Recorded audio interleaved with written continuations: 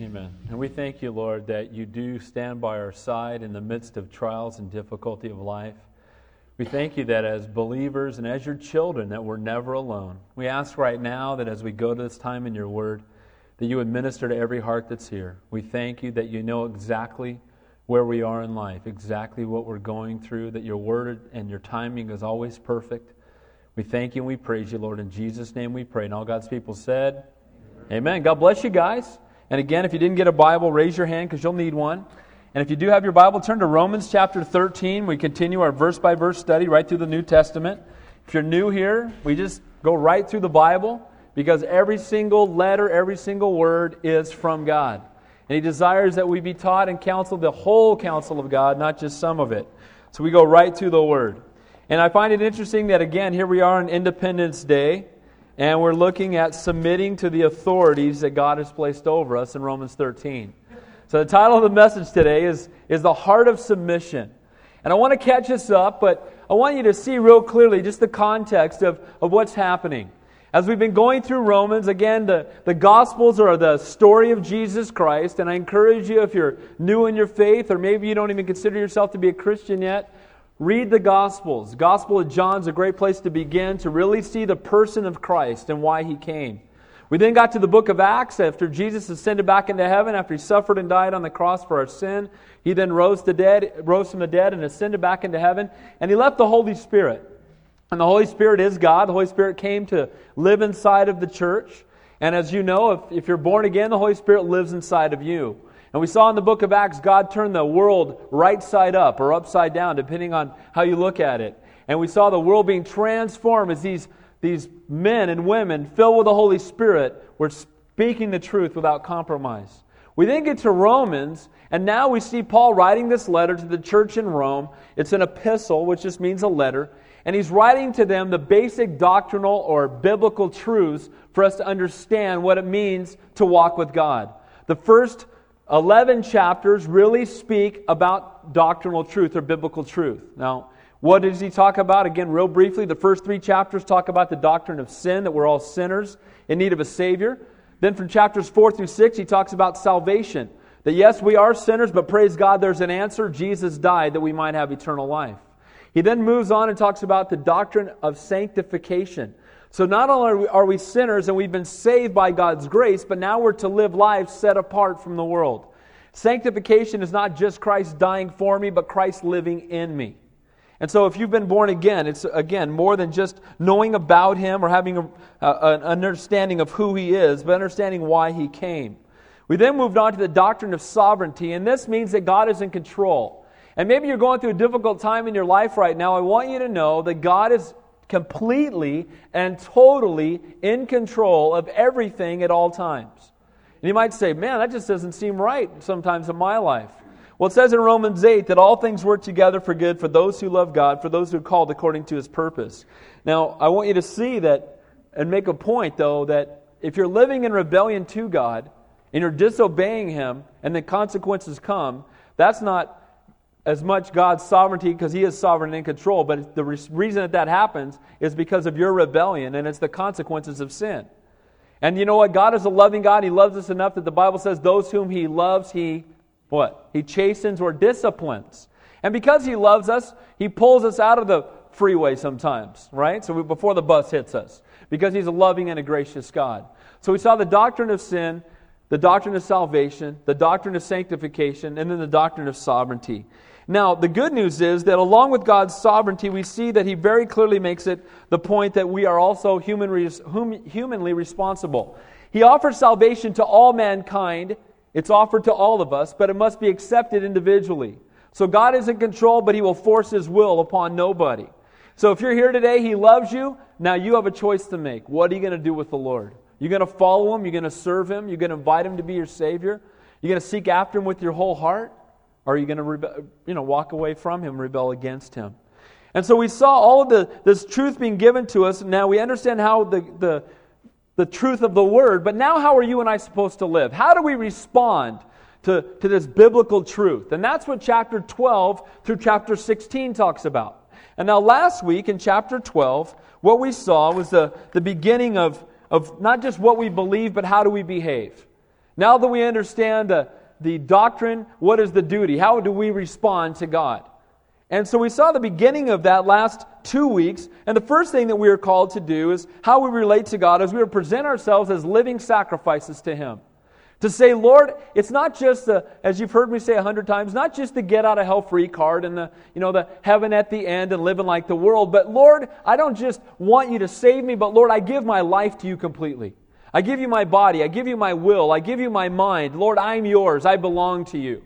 You know what? I can think of no better place. There is no better place than to place your trust and to place your hope and to put your life. Put your life into the hands of the Lord. If you put your life into the hands of your career, into the hands of a relationship, your finances in the bank, whatever it might be, all those things can fail you, but God never will. And He simply says, trust me and give your life to Him. In 1 Corinthians it says, you were bought with a price, therefore glorify God in your body. And then He told us not to be conformed to this world, but be transformed.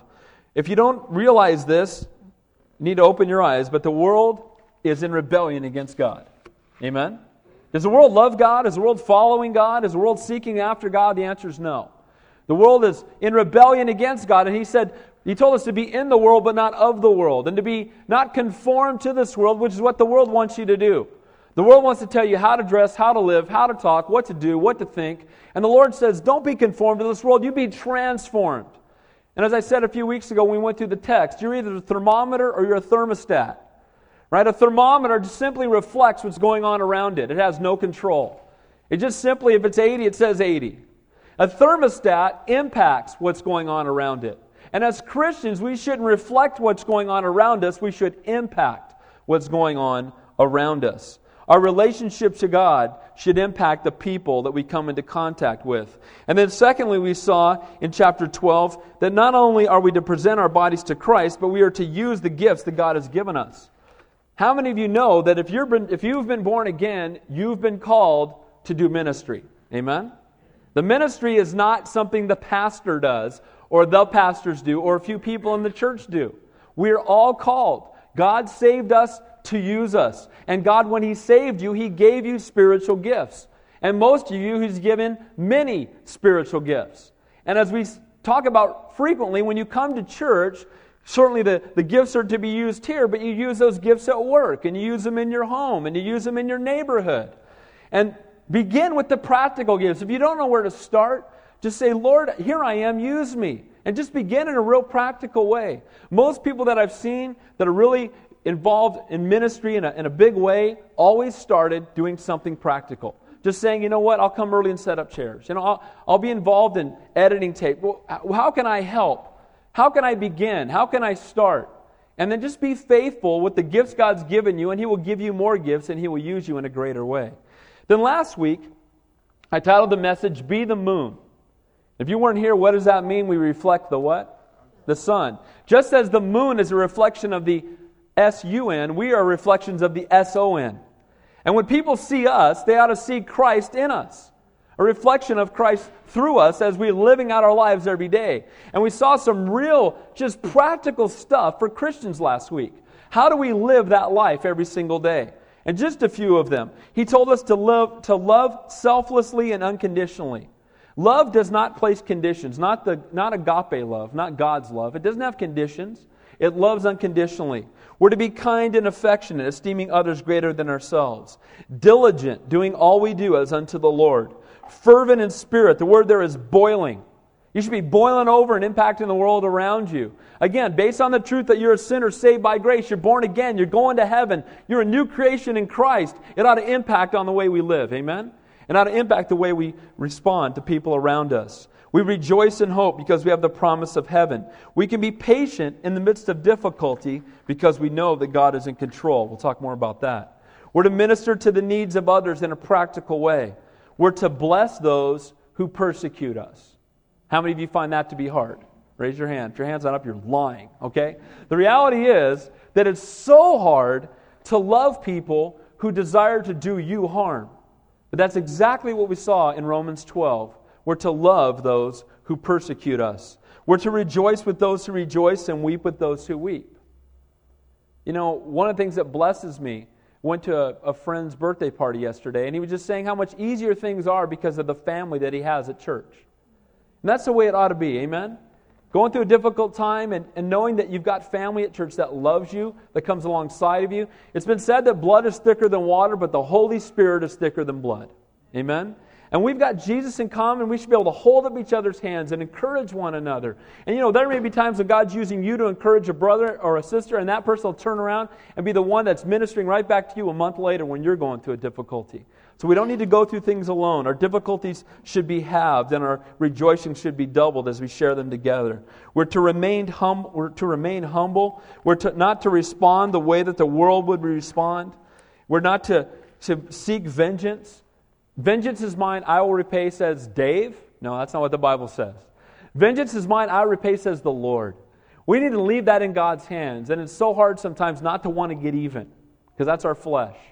We actually rejoice when somebody that's done us wrong gets harmed. But that's not God's heart. And then we respond again, not with evil, but with good. And what's awesome about all this, who fulfilled every bit of that? Jesus Christ did. He was persecuted and he responded in love. He loved people unconditionally. He wept with those who wept, and he rejoiced with those who rejoiced. Jesus is the perfect picture of everything we saw in Romans chapter 12. So now as we get to Romans 13, we're going to continue to look at the practical application in our lives as born-again Christians. So now how do we live? We've been born again. We're new creations in Christ. We understand the truth of God's Word. How should it impact how I live every single day? We're going to look that as sinners saved by grace, deserving of eternal punishment, God has a plan for our lives. And He's going to use us for His glory if we will let Him. So now we're going to look at the heart of submission. And we're going to go through this today, and we don't like that word. We just don't. We do not want to submit. We don't want to put someone else in charge. We want to be in charge. We want to be in control. We want to be on the throne. And it's very difficult, especially to submit to somebody or to something that we don't agree with. And we're going to talk about that this morning, that as Christians, God has called us to be salt and light. And God has called us to submit to the authorities placed over us, to esteem others greater than ourselves, and to do it all with anticipation that Jesus Christ is coming back. Have an eternal perspective, and it makes it easy to submit to things that are not eternal. So let's begin in verse 1 of Romans 13. The heart of submission, learning to trust in the sovereignty of God. And we'll begin by submitting to those in authority. As believers, what's our role in society? How are we supposed to respond? How are we supposed to live? There is a practical application of God's Word. Look at verse 1. Let every soul be subject to the governing authorities. Now, every soul, who would that include? I've had people tell me, well, this doesn't apply to me. Every soul, that'd be you. Amen? So let every soul, all of us, everybody, all-inclusive, then it says, be subject to the governing authorities. The word there, be subject, in Greek, is a word used of a soldier's absolute obedience to a superior officer. So who are the governing authorities? Every position of civil authority, no matter how competent or seemingly incompetent they may be. You ever had somebody that's ruling that you thought, guys, a couple sandwiches short of a picnic, right? Guy's just elevator's not going all the way up. And you're just like, man, why do I got to submit to this guy? Because God told us to. Amen? But Pastor Dave, are you trying to tell me? Well, we're going to talk about this because every authority does come from God. Every authority. And again, you may struggle. We'll go through this in depth. God is in control. Does God know who the next president of the United States is going to be? Of course He does. He's God. And you can't vote God out of office, and no matter who it is, God is still in control and God is still in charge. Amen?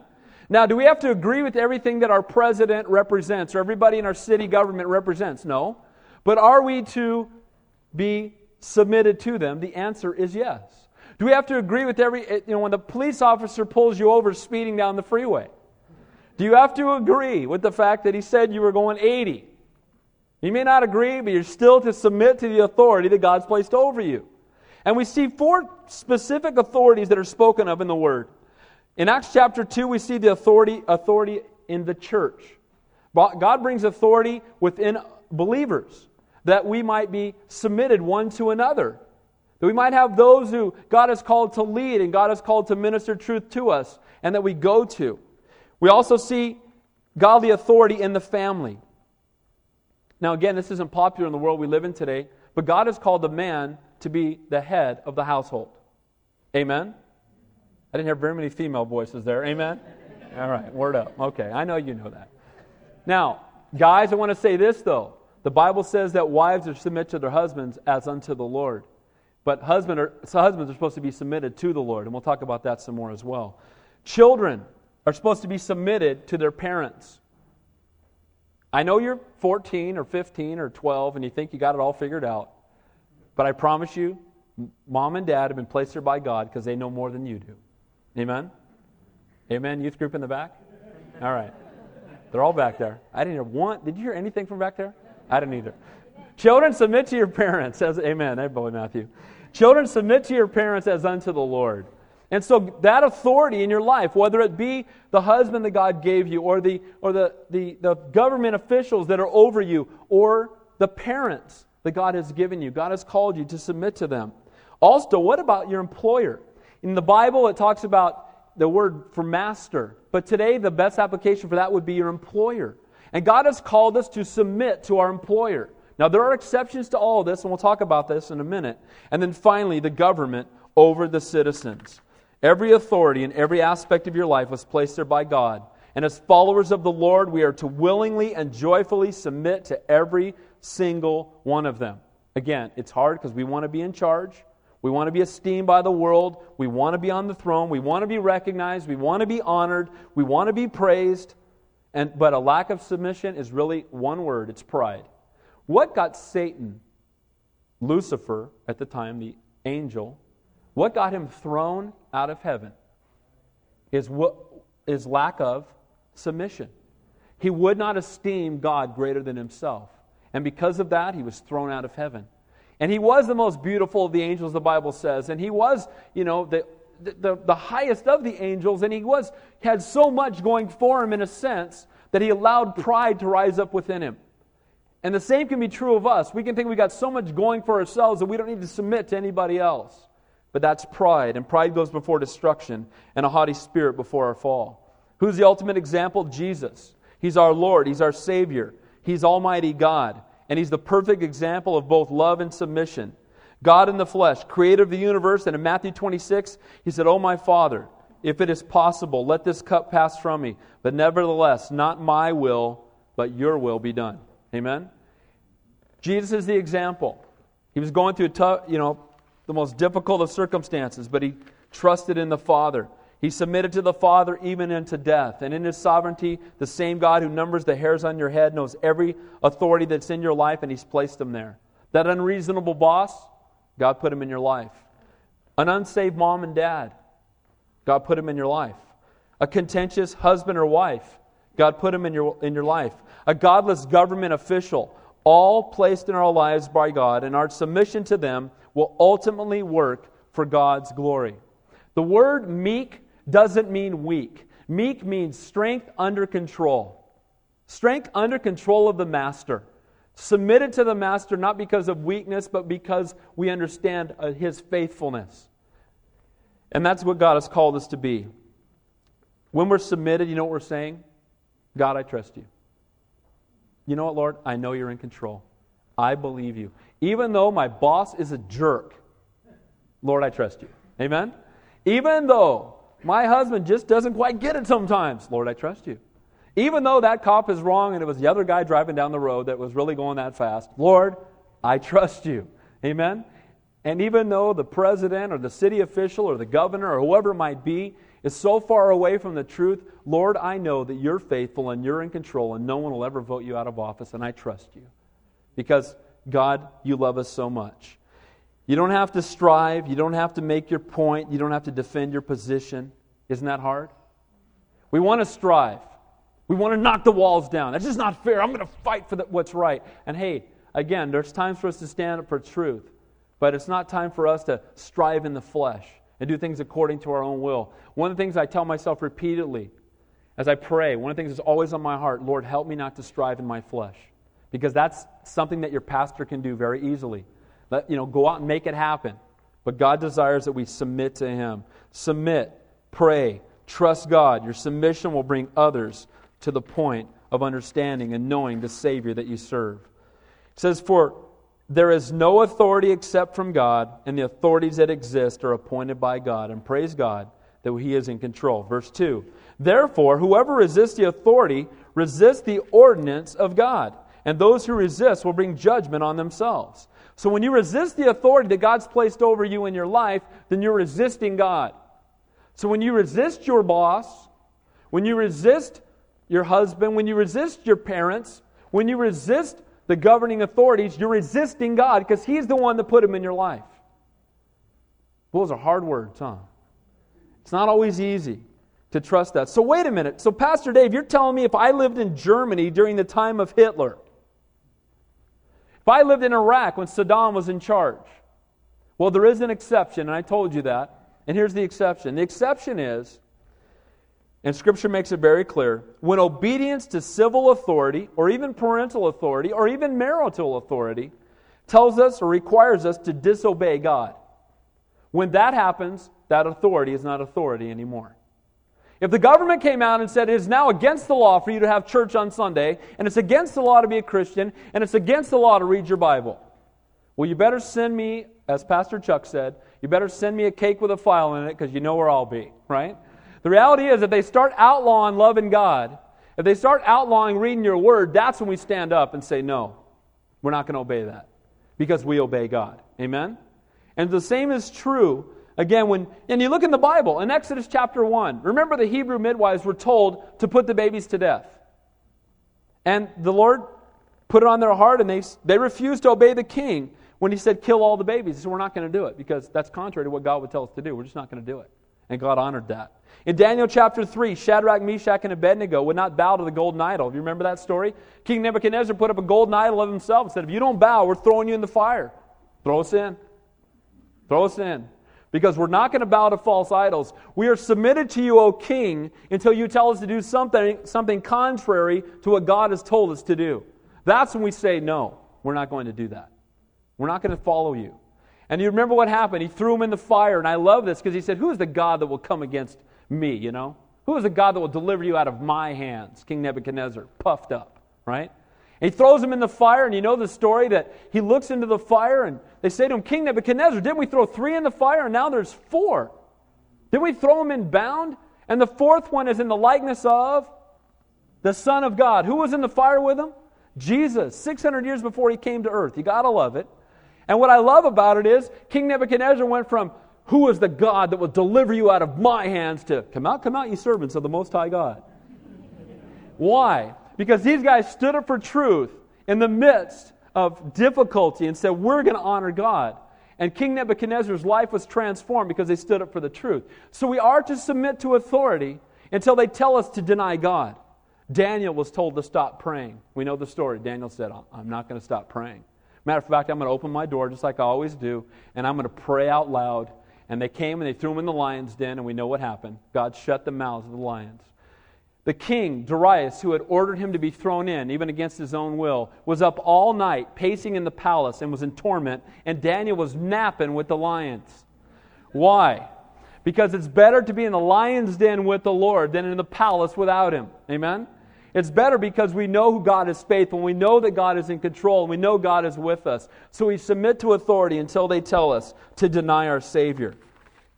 But until they do, we are called to submit. In Acts chapter 5, it said, did we not strictly command you not to teach in this name? Talking to the apostles. And look, you filled Jerusalem with the doctrine and intend to bring this man's blood on us. But Peter and other apostles answered and said, we ought to obey God rather than man. That's where the line breaks, guys. We are to, now, I hope you don't feel like I'm giving you a mixed message this morning. My heart was, I'm teaching you, telling you what the Bible says, submit to the authority God has placed over you. But the Bible also says, until they tell you to live contrary to what God has commanded us. So we submit to them until your boss tells you that, okay, here's what I want you to do, and it's unethical. He wants you to lie and cheat and steal to sell something. You say, I'm not doing that because I honor God and I obey Him. And I'm not going to obey you when you tell me to do something contrary to God's will. There is a time when wives, when children are not to submit. When? If a husband told a wife to lie, if a husband told a wife to stop serving God, if a husband told a wife to prostitute herself, if a husband told his wife to perform an illegal or ungodly act. Children the same way. Kids would come to me and say, they're 17, 18 years old, and they'd say, my mom and dad told me I can't be a Christian. I'm like, well, okay. They said I can't go to church, I can't be a Christian. I said, well, at 17 and at home, you may have a hard time not going to church. They may not let you out of the house, but here's the reality. They can't stop you from serving God. They can't stop you from reading your Bible. And you should tell them, Mom and Dad, I love you, and I honor you. But I'm not going to honor you in the area of telling me not to serve God, because as much as I love you, Mom and Dad, I love God more. Amen? God must be first above all else. But after that, we are to submit to those that have been placed in authority over us. You know what? It's interesting that even the ungodly kings, God used them for His glory.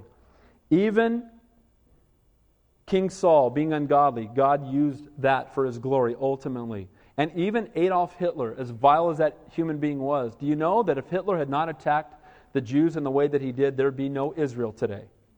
Because in 1948, the League of Nations, there was a sentiment toward the Jews that allowed the reestablishment of the Jewish nation because of the heinous crimes against them. That does not excuse Hitler. And Hitler, and again, only God can judge people's destination, but I think it's pretty safe to say Hitler is experiencing the fire that he put the Jews through right about now. Amen? And so here's reality, that God is still in control even when ungodly kings are in charge. Even when immorality is running rampant, God is still faithful and God is still in control, and we can still turn to Him and praise God for that. When Paul wrote this, you know who his ruler was? You might say, well, Paul's outside of his mind. He didn't know who our president was going to be. He didn't know who our governor was going to be. He didn't know. When he wrote this, there was a Caesar by the name of Nero. Ever heard of him? You know what Nero did with Christians? He dipped them in wax and set them on fire to light his garden. That's a fact. He was the one that threw the Christians to the lions, and Paul is writing, submit to the authorities that God has placed over you in the midst of that. We're supposed to be different than the world, you guys. We're supposed to submit. We're not supposed to question authority, resist authority. We're to submit to authority. We're to be ministers of reconciliation, not confrontation. In Jesus' day, a time of idol worship, ungodly authority, moral depravity, abortion, temple prostitution, Jesus focused on touching and transforming lives, not a political agenda. Did Jesus run for office? Did He promote people for office? Now I'm saying, should we vote? Yes. Should we be faithful in those areas? Absolutely. Is that where our hope lies? Absolutely not. Absolutely not. Billy Graham could be the next president. It's still not the answer. What the answer is Jesus Christ, Him crucified and risen from the dead, and us being salt and light in a world that so desperately needs Him. Amen? That's the answer. Verse 3. For rulers are not a terror to good works, but to evil. Do you want to be unafraid of the authority? Do what is good, and you will have praise from the same. God established government because man is sinful and must have an authority over him. And even the most wicked and godless governments act as a deterrent to crime. Peaceful, law-abiding citizens need not fear the authorities. It's interesting. The place that we all can relate to. How do you respond when you're driving down the freeway and you see a police officer in your rearview mirror? Brakes, right? It's amazing. The instant brakes, right? And everybody, whoa, right? Or you're driving along and you see one behind a billboard. Oh, right? Now, if you see a police officer and they're driving the speed limit, there's no fear. Amen? Well, that's great. Praise the Lord. I'm glad He's out here, right? Keep these speeders from crashing into my car, right? The reality is that again, if we're walking with God, then we have no fear. But those who are outside of God's will, those who are outside of the laws of man, need to fear the authority. We should view the authority as a blessing from God instead of something that, and having rebellion against the authority that God has placed over us. Do what is good, and you will have praise from the same. The fact is that as we follow God and as we're faithful and obedient, we submit to the authorities God has placed over us, we will have a good name before men, and it will be an opportunity for the gospel. Verse 4.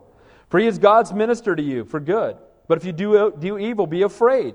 For He does not bear the sword in vain. For He is God's minister, an avenger to execute wrath on him who practices evil. Do you think that there's any chance that these verses come right after vengeance is mine, I will repay, says what? The Lord. And we see in this verse, what does it say? He does not bear the sword in vain, for he is God's minister and avenger to execute wrath on him who practices evil. Now again, some of you may or may not agree with your pastor on this, and that's okay. But I believe this is clearly a verse that points to God's ordained institution of capital punishment. What does it say here? How else can you interpret that verse? For he is God's minister and avenger to execute wrath on him who practices evil. And the word there, he who bears the sword. The sword.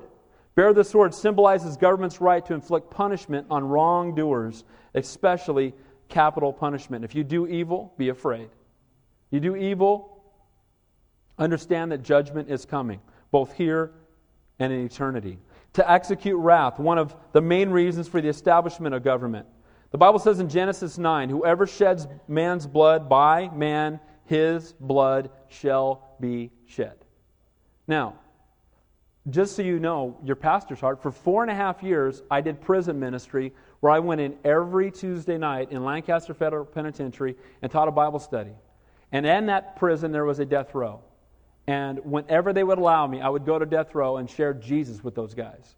But at the same time, I believe the Bible clearly says that sin has consequences. And if I go out and kill 27 people and they judge me to death, I don't see that as injustice at all. I don't. God's faithful. Now that man still has an opportunity to know God, amen?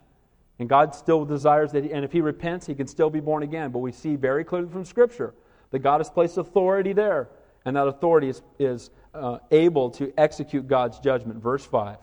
Therefore you must be subject, not only because of wrath, but also for conscience sake. So be in submission, not just because you're afraid of being punished. That's not honor, is it? And it's kind of like if my kids only obey me because they're afraid of a SWAT. Right? Do they really honor mom and dad? I better do it, right? Or doing it with this attitude. All right, I'll go do it. Is that honor? No. Doing it, but you're not honoring me. And we do the same thing with God. All right, God, I know you want me to do that, and I'll go do it. That's not honoring the Lord. And we don't do it just because we're afraid of punishment, but for conscience sake. The word again, who is our conscience? The Holy Spirit living inside of us. And we're to be obedient not just because we're afraid of the judgment of men, but because we're walking in obedience to the leading of the Holy Spirit. It's been said that a clear conscience is a soft pillow.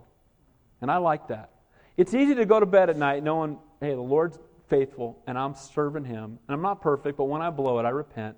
I'm seeking after Him with my whole heart. I have nothing to fear.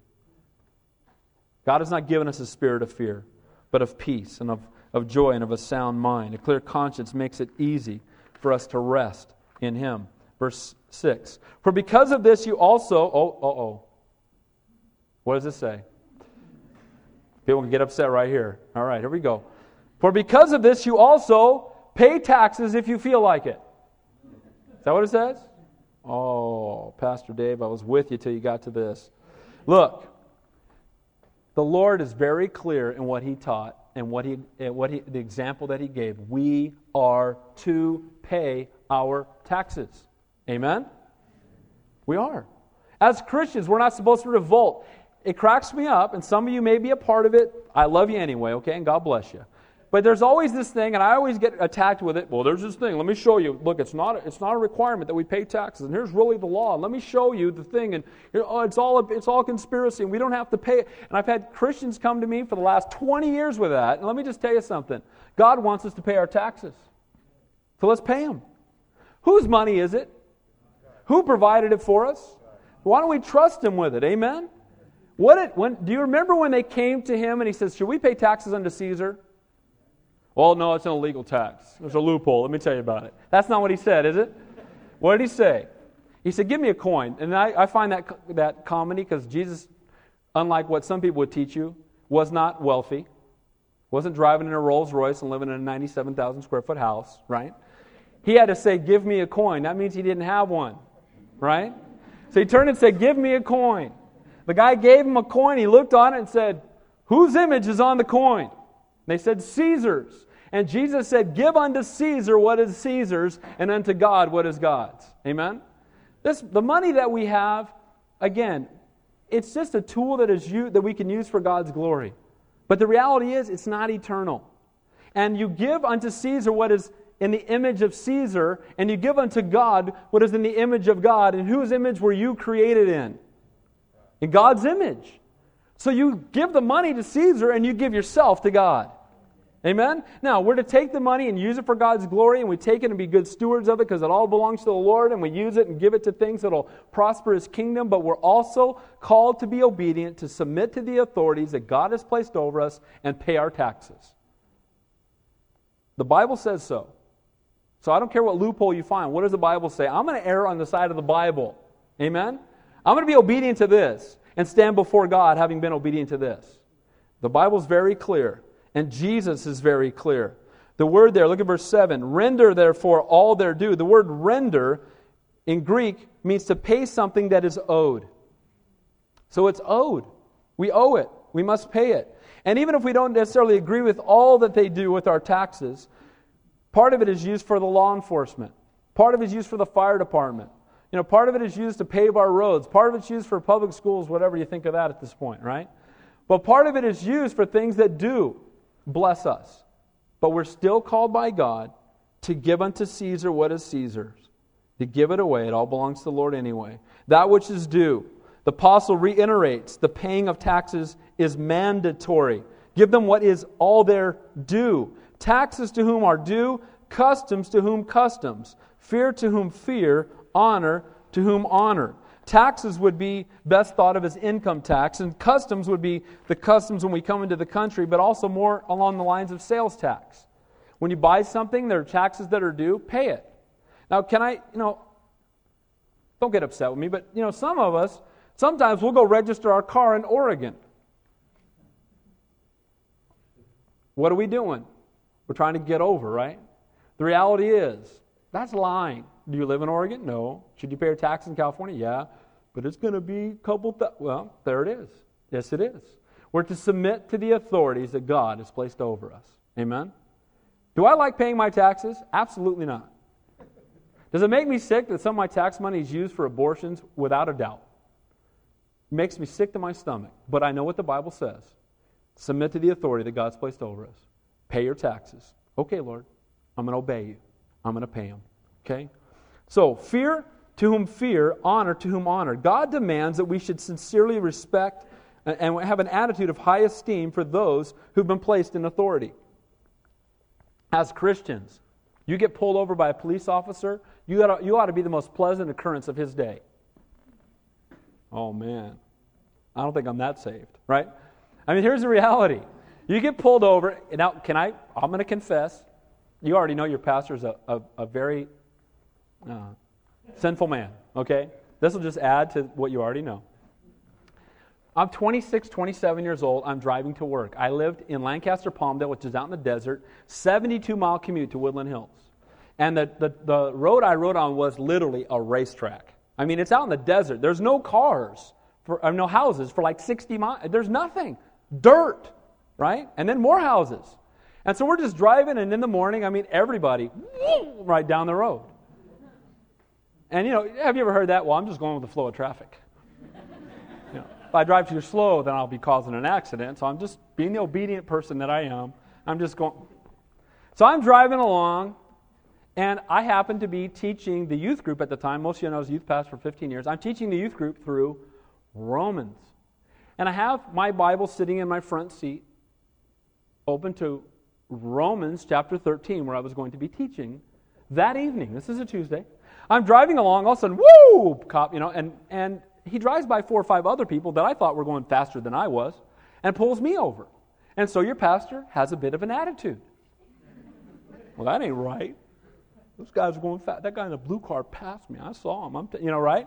Now, when confronted with sin, we can do one of 3 things. We can make excuses, we can accuse others, or we can repent. Well, I went through the gambit, because the first thing I did was he comes up to my door and he says, Mr. Johnston, are you aware of the fact that this is a 65-mile-an-hour zone and you were going 82 miles an hour? My response was, well, I was just going the same speed as everybody else. When confronted with sin, you can make excuses, accuse others. I was just driving with the flow of traffic.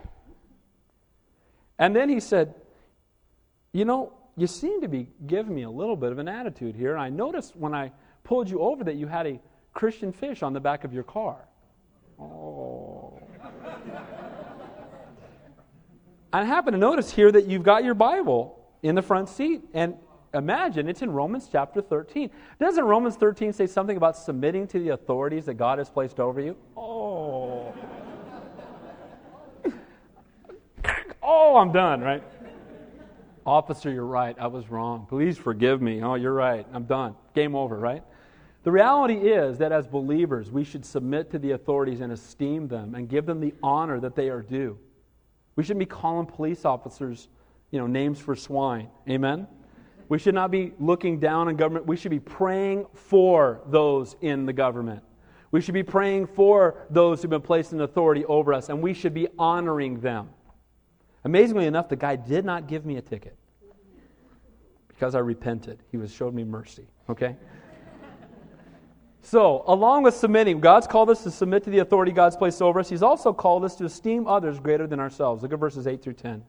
Owe no one anything except to love one another, for he who loves another has fulfilled the law. You know what? Owe no man anything. Now, some believe this prohibits believers from ever taking out a loan of any kind.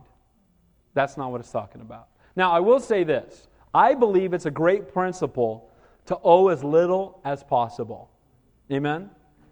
There was a time when I knew I was called into ministry and I, quote, couldn't do ministry because I had what are called golden handcuffs. I was so indebted to my house and my car payments and all this other stuff that I had to have a job. And my house, sadly, because in Lancaster, the market went upside down. Lockheed closed a bunch of jobs, and all these houses were empty. That my house dropped in value to where it was worth way less than I owed on it. So I was stuck because I had borrowed so much money. I couldn't do what I knew God was telling me to do because I had to pay off my debts first. Can I encourage you? Make sure you pray before you go into debt with anything. Now, do I believe that sometimes it's the best stewardship to own a house and have a mortgage? Yes, I do. But make sure you've heard from the Lord. Amen. Make sure before you get in debt that you've heard from God that this is being a good steward of your finances. Okay? That being said, just don't... Often what we do is we make the mistake of getting so indebted. We get so indebted that we're handcuffed from doing what God wants us to do. We spend so much money buying things we don't need to impress people we don't know, right? That we can't do what God has called us to do. But in light of all Scripture, it says this: give to him who asks from you, and from him who wants to borrow from you, do not turn away. It says in Luke, if you lend to those whom you have hope to receive back, what credit is it to you? The Bible says in Psalm not to put your money out at usury. So I believe what it's talking about here is that as Christians, we are to pay what we owe on time. Amen? So if you sign something, I don't care what happens to the market, you owe the money according to the Bible. Amen? You owe it. Let your yes be yes and your no be no.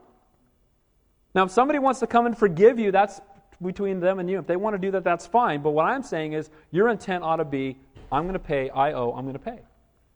And God will honor that. It's not always easy, I know. As Christians, we should be very careful with debt. Don't fall into the worldly trap. But look what he's really talking about, okay? What he's really talking about is owe no man anything except to what? Love one another. Here's a debt we all have. We are all called by God to love one another. The key to submission is love. The word there for love is agape, a love of heavenly origin that selflessly loves something outside of itself more than itself. A love that a mother has for its child. How much do you moms love your kids? If the baby's crying at 3, you get up. You don't say, call me back at 6. That love is unconditional. You love that baby so much you can't stand it, right? And that's the love it's talking about. Love for one another. Loving something outside of yourself more than yourself. It's the same word that's in John 3:16. For God so, agape, for God so loved the world that He gave His only begotten Son. John 15. This is my commandment, that you love one another as I have loved you. So, owe no man anything except to love one another the way Christ loves us. Owe no man anything except to love selflessly, to esteem others greater than yourself. He who loves another has fulfilled the law. Now look at some of the law. He gives a abbreviated portion of the law here.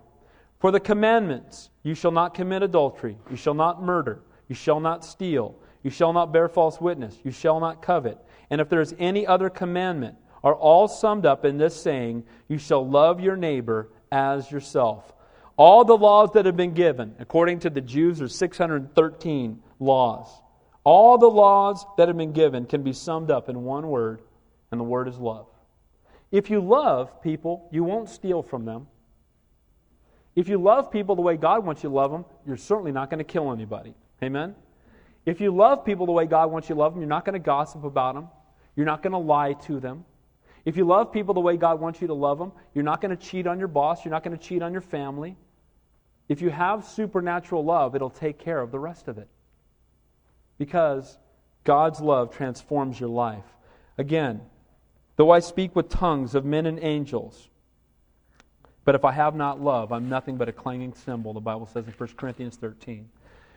You can have the greatest gifts in the world, and if you don't love people, it's meaningless. You can get up on a box and speak truth all you want, but you need to do it in love. Our motto here at Calvary San Jose, Santa Cruz, where am I? Calvary Santa Cruz is preach the word, what? Love the people. Because it's delivering the truth in love. It's got to be both. It's the key. Verse 11, verse 10.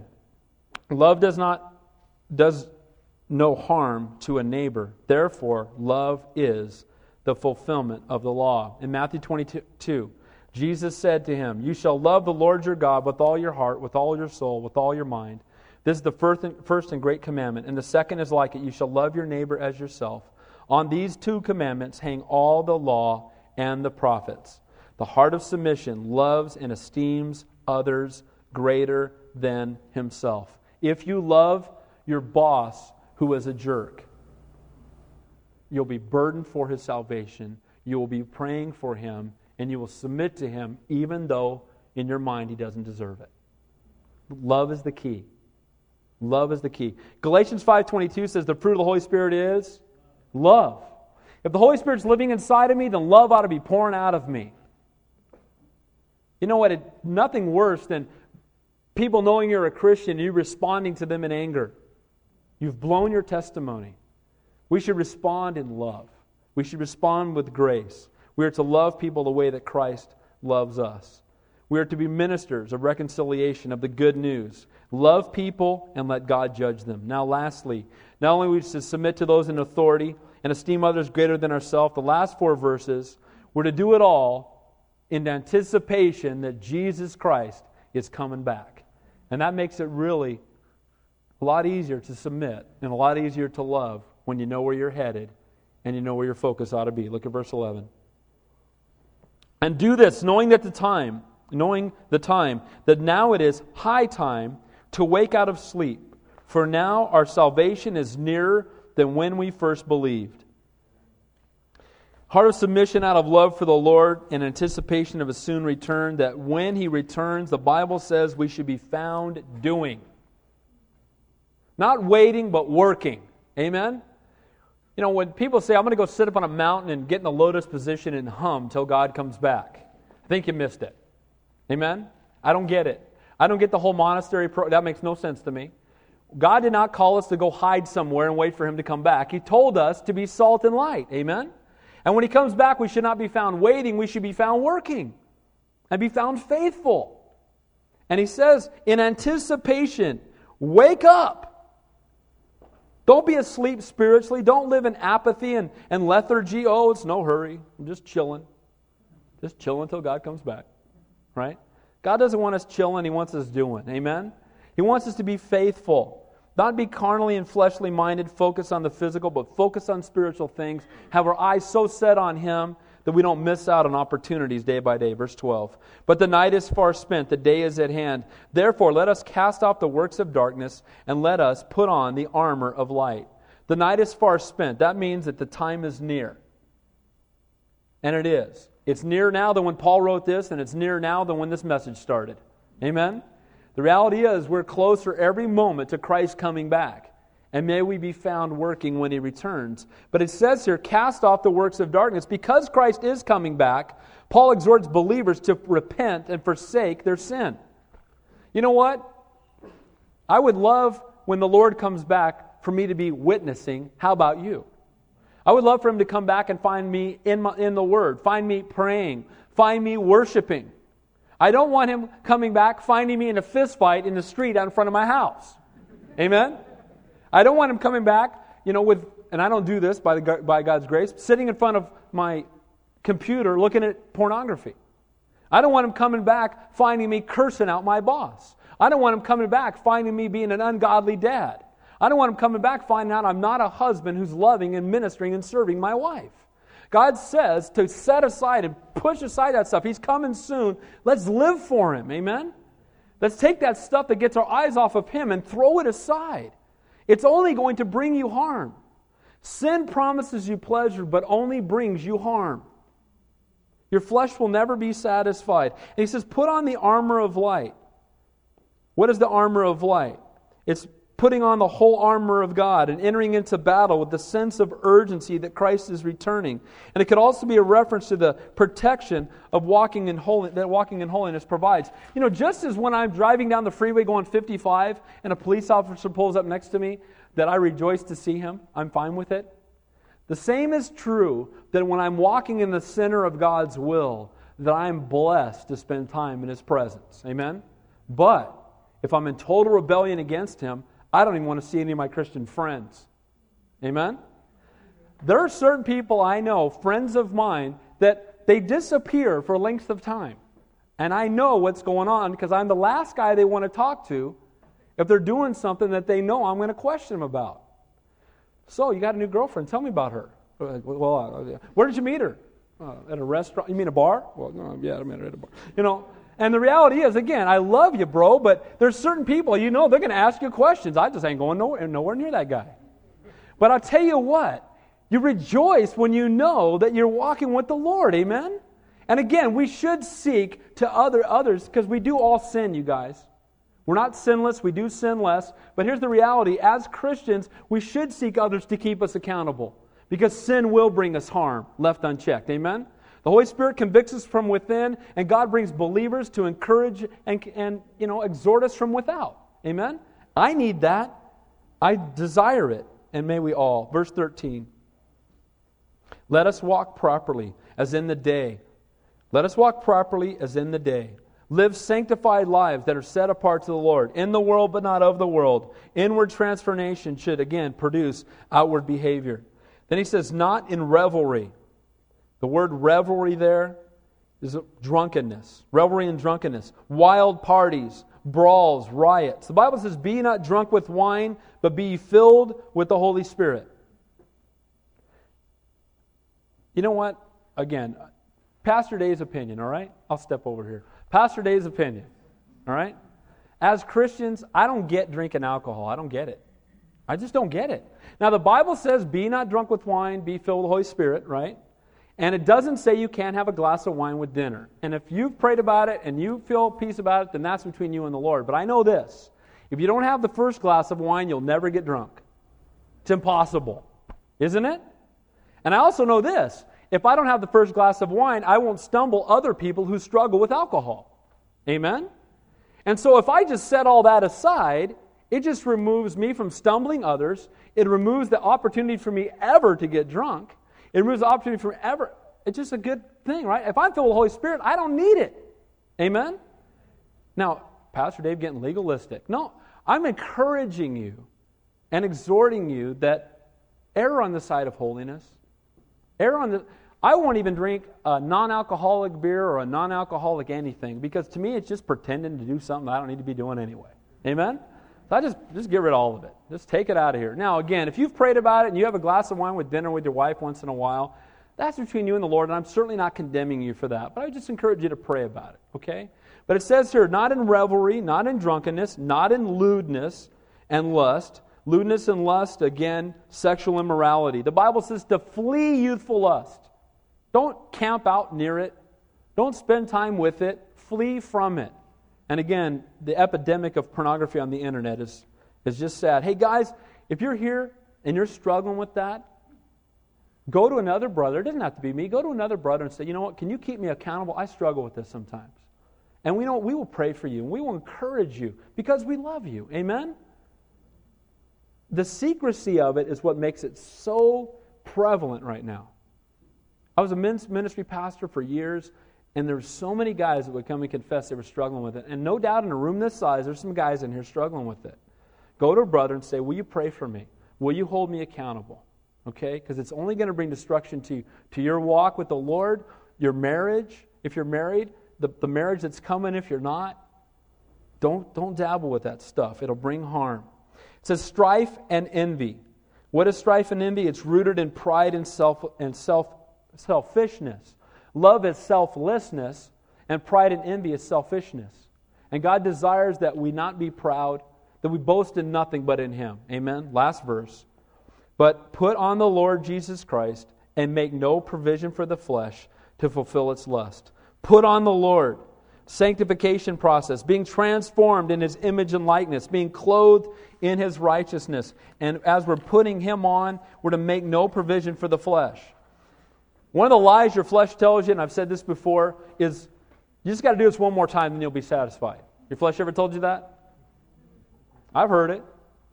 Biggest lie going, right? Your flesh will never be satisfied. You do not destroy the flesh by feeding it. Ever. You starve it. Amen? When you feed the flesh, it only grows. We're to put the flesh to death. We're to deny ourselves and take up the cross and follow the Lord. And we are not to feed it. Desire the Word of God more than our necessary food. Read your Bible and pray every day, and it'll be amazing how much victory you have over your flesh in your daily walk with God. Feed yourself spiritually, and when the temptation comes, seek God's face. And He will help you. The Bible says He is faithful to make a way of escape, isn't He? You know it when you sin, don't you? Be honest. Do you know when you're about to sin before you sin? I do. And sadly, I often choose to sin anyway. It breaks my heart every time. Then conviction follows, and praise God for that. And He restores us. And He's a gracious and a loving God. Walk in the fullness of the Spirit, and you will not fulfill the lust of the flesh. I have found for myself, I can only keep my mind on one thing at a time. And if I'm focused on the Lord, I'm not going to be checking out the girls walking down the street. Amen? If I'm focused on the Lord, I'm not going to be bad-mouthing my boss. If I'm focused on the Lord, I'm not going to be lying and cheating and stealing. I'm not going to be resisting paying my taxes. I'm not going to do those things. If I'm focused on the Lord and it's all eternal and God, it all belongs to you, and you're a faithful God and I love you and I'm going to follow you no matter what, and you are the one who's in control at all times, and you are sovereign. And my boss is a jerk, but you put him in my life, so I'm going to pray for him. Amen? And you know what, my husband sometimes, my wife sometimes, my children sometimes, my parents sometimes, but Lord, I trust you. And I know that you want me to pray for them and be a Christ-like example to them, not moan and complain about them. Amen? God desires that we show that supernatural love. So, in review, a heart of submission is learning to trust in the sovereignty of God. It's submitting to those in authority, the government officials, the boss at work, your parents, your husband, esteeming others greater than yourself, and in anticipation of our Savior's soon return. The things that I found to be such major things when I was a little kid, I look back now and I laugh. I thought it was so major if I wasn't invited to so-and-so's birthday party when I was 8. You know what I mean? I thought it was so major if I was sick and missed out on one football game, life was going to end. Right? The things I thought were so important, I look back now and I realize, that's chaff. It didn't mean anything. Do you know what? The things that you and I find so important here and now will mean nothing in eternity. Amen? The things that we strive for, the things we spend our time on, the things that we pursue with great passion will mean nothing on Judgment Day. Won't mean anything. But we can have things that we do here and now that will have an impact on eternity. Amen? We can reach out to those who are lost. We can minister truth. We can be the one who goes into an office where everybody's contentious and everybody's angry and everybody's bitter and everybody's just upset and doesn't think things are fair. And we can go in and be salt and light and say, you know what, it's okay. God's in control. Let's pray for him. Our boss is a jerk. Yeah, well, sometimes, but let's pray for him. What? Let's pray for him. May we be like that in our office. Amen? May we reflect the love of God when nobody else has it. Because that will draw people to the Lord. It's kindness that leads people to repentance. It's the love of God in us that will share the love of God with the world around us. Let's pray. Heavenly Father, we thank you that no matter what is going on in our lives, we thank you that you are in control. We thank you that you are sovereign and you are faithful. Lord, I pray for those who are here that are going through a difficult time. Lord, that they would put their eyes on you and they would trust you. That it would not result in rebellion, but Lord, it would result in rejoicing and just seeking your face and drawing near to you. Lord, I pray if there's those who are here that have difficulties in their marriage, that Lord, that you would call each of them, that the husband would be submitted to you and the wife would learn to submit to her husband. Lord, I pray for children who may have difficulty with their parents, that Lord, by your Holy Spirit, you would help them to see their parents as God ordained, and Lord, they would submit to their parents. Help us all to submit to those government officials you've placed over us. Lord, even when we don't agree with them, help us to pray for them, to pray for their salvation, to pray that they would come to know you. Lord, I pray for bosses at work or co-workers or people around us, Lord. Help us to submit to those authorities as well, and Lord, to pray for them and to be a Christ-like example to them, knowing, Lord, that you put us exactly where we are for a reason. Lord, we trust you. We're so glad that we don't go through this stuff alone. You're such a faithful God. In Jesus' name we pray. And all God's people said, Amen. Let's stand and close the worship song.